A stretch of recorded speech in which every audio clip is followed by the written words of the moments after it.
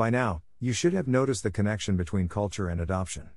How culture can make or break your transformation efforts. Adoption requires communication. To garner adoption, you need to start early.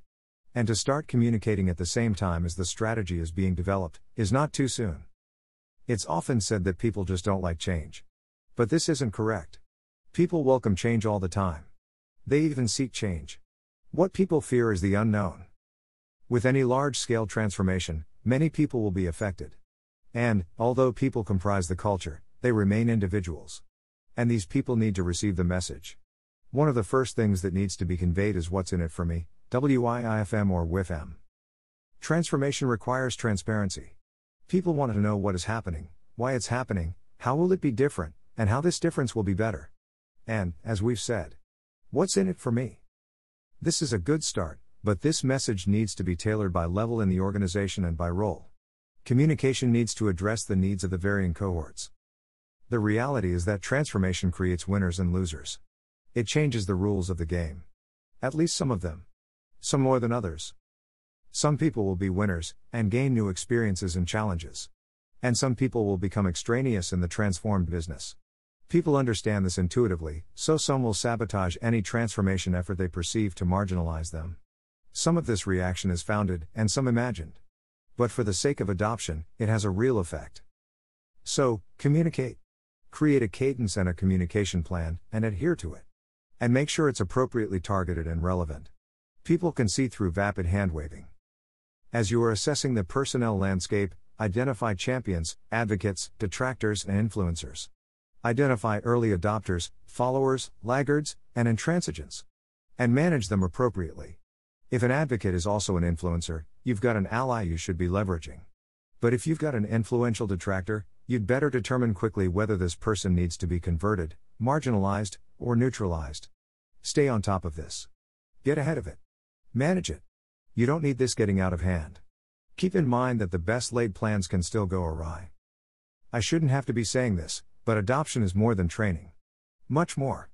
I can't count the number of times managers and executives don't seem to understand why their plan isn't being adopted, and they tell me, we've trained these people on the new system or process, and even refreshed the training a few months later, but they are still resisting. Of course, training is necessary and helps, but it's not typically enough. Part of the reason for communication is purely informational. Another part is socialization, acculturation. The motive is to soften the blow. To make the other side of the transformation feel familiar. In a best-case scenario, some of the people have had their voice heard. They've conveyed their hopes and fears, and you've addressed them. Not everyone will have bought in, but this is a crucial step. Most people want to know how they fit into the larger picture. Besides, this helps to build a sense of community. This is culture. It helps when the people want the change you are seeking. You've either convinced them, or you're finally paying heed to what they've been clamoring for all along. One of my favorite adoption stories is from a large banking organization based in North America. Allow me to correct that lead-in.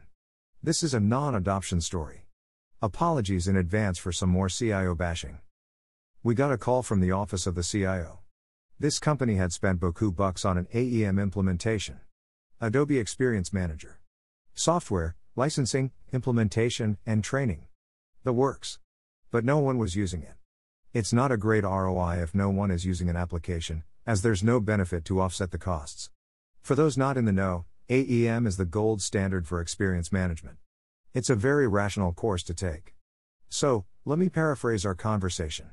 I'll start from the start with the CIO. Hello. Consulting people? We just spent boatloads of cash on AEM and no one is using it. Can you help? Marketing asked for it? And now they won't use it? No. They didn't ask for it. We're talking about AEM. So, no one actually wanted this. No one asked for it. We may have some ideas around why they aren't using it. We can help. But a call 6 months ago, before you sunk that investment, would have been a better course to have taken. Cheers. This was in the context of an enterprise application, but the sentiment remains. And even if you are like this CIO and didn't survey your employees in advance, at the very least, you need an adoption strategy. Don't play from a weak hand. Get ahead of the game.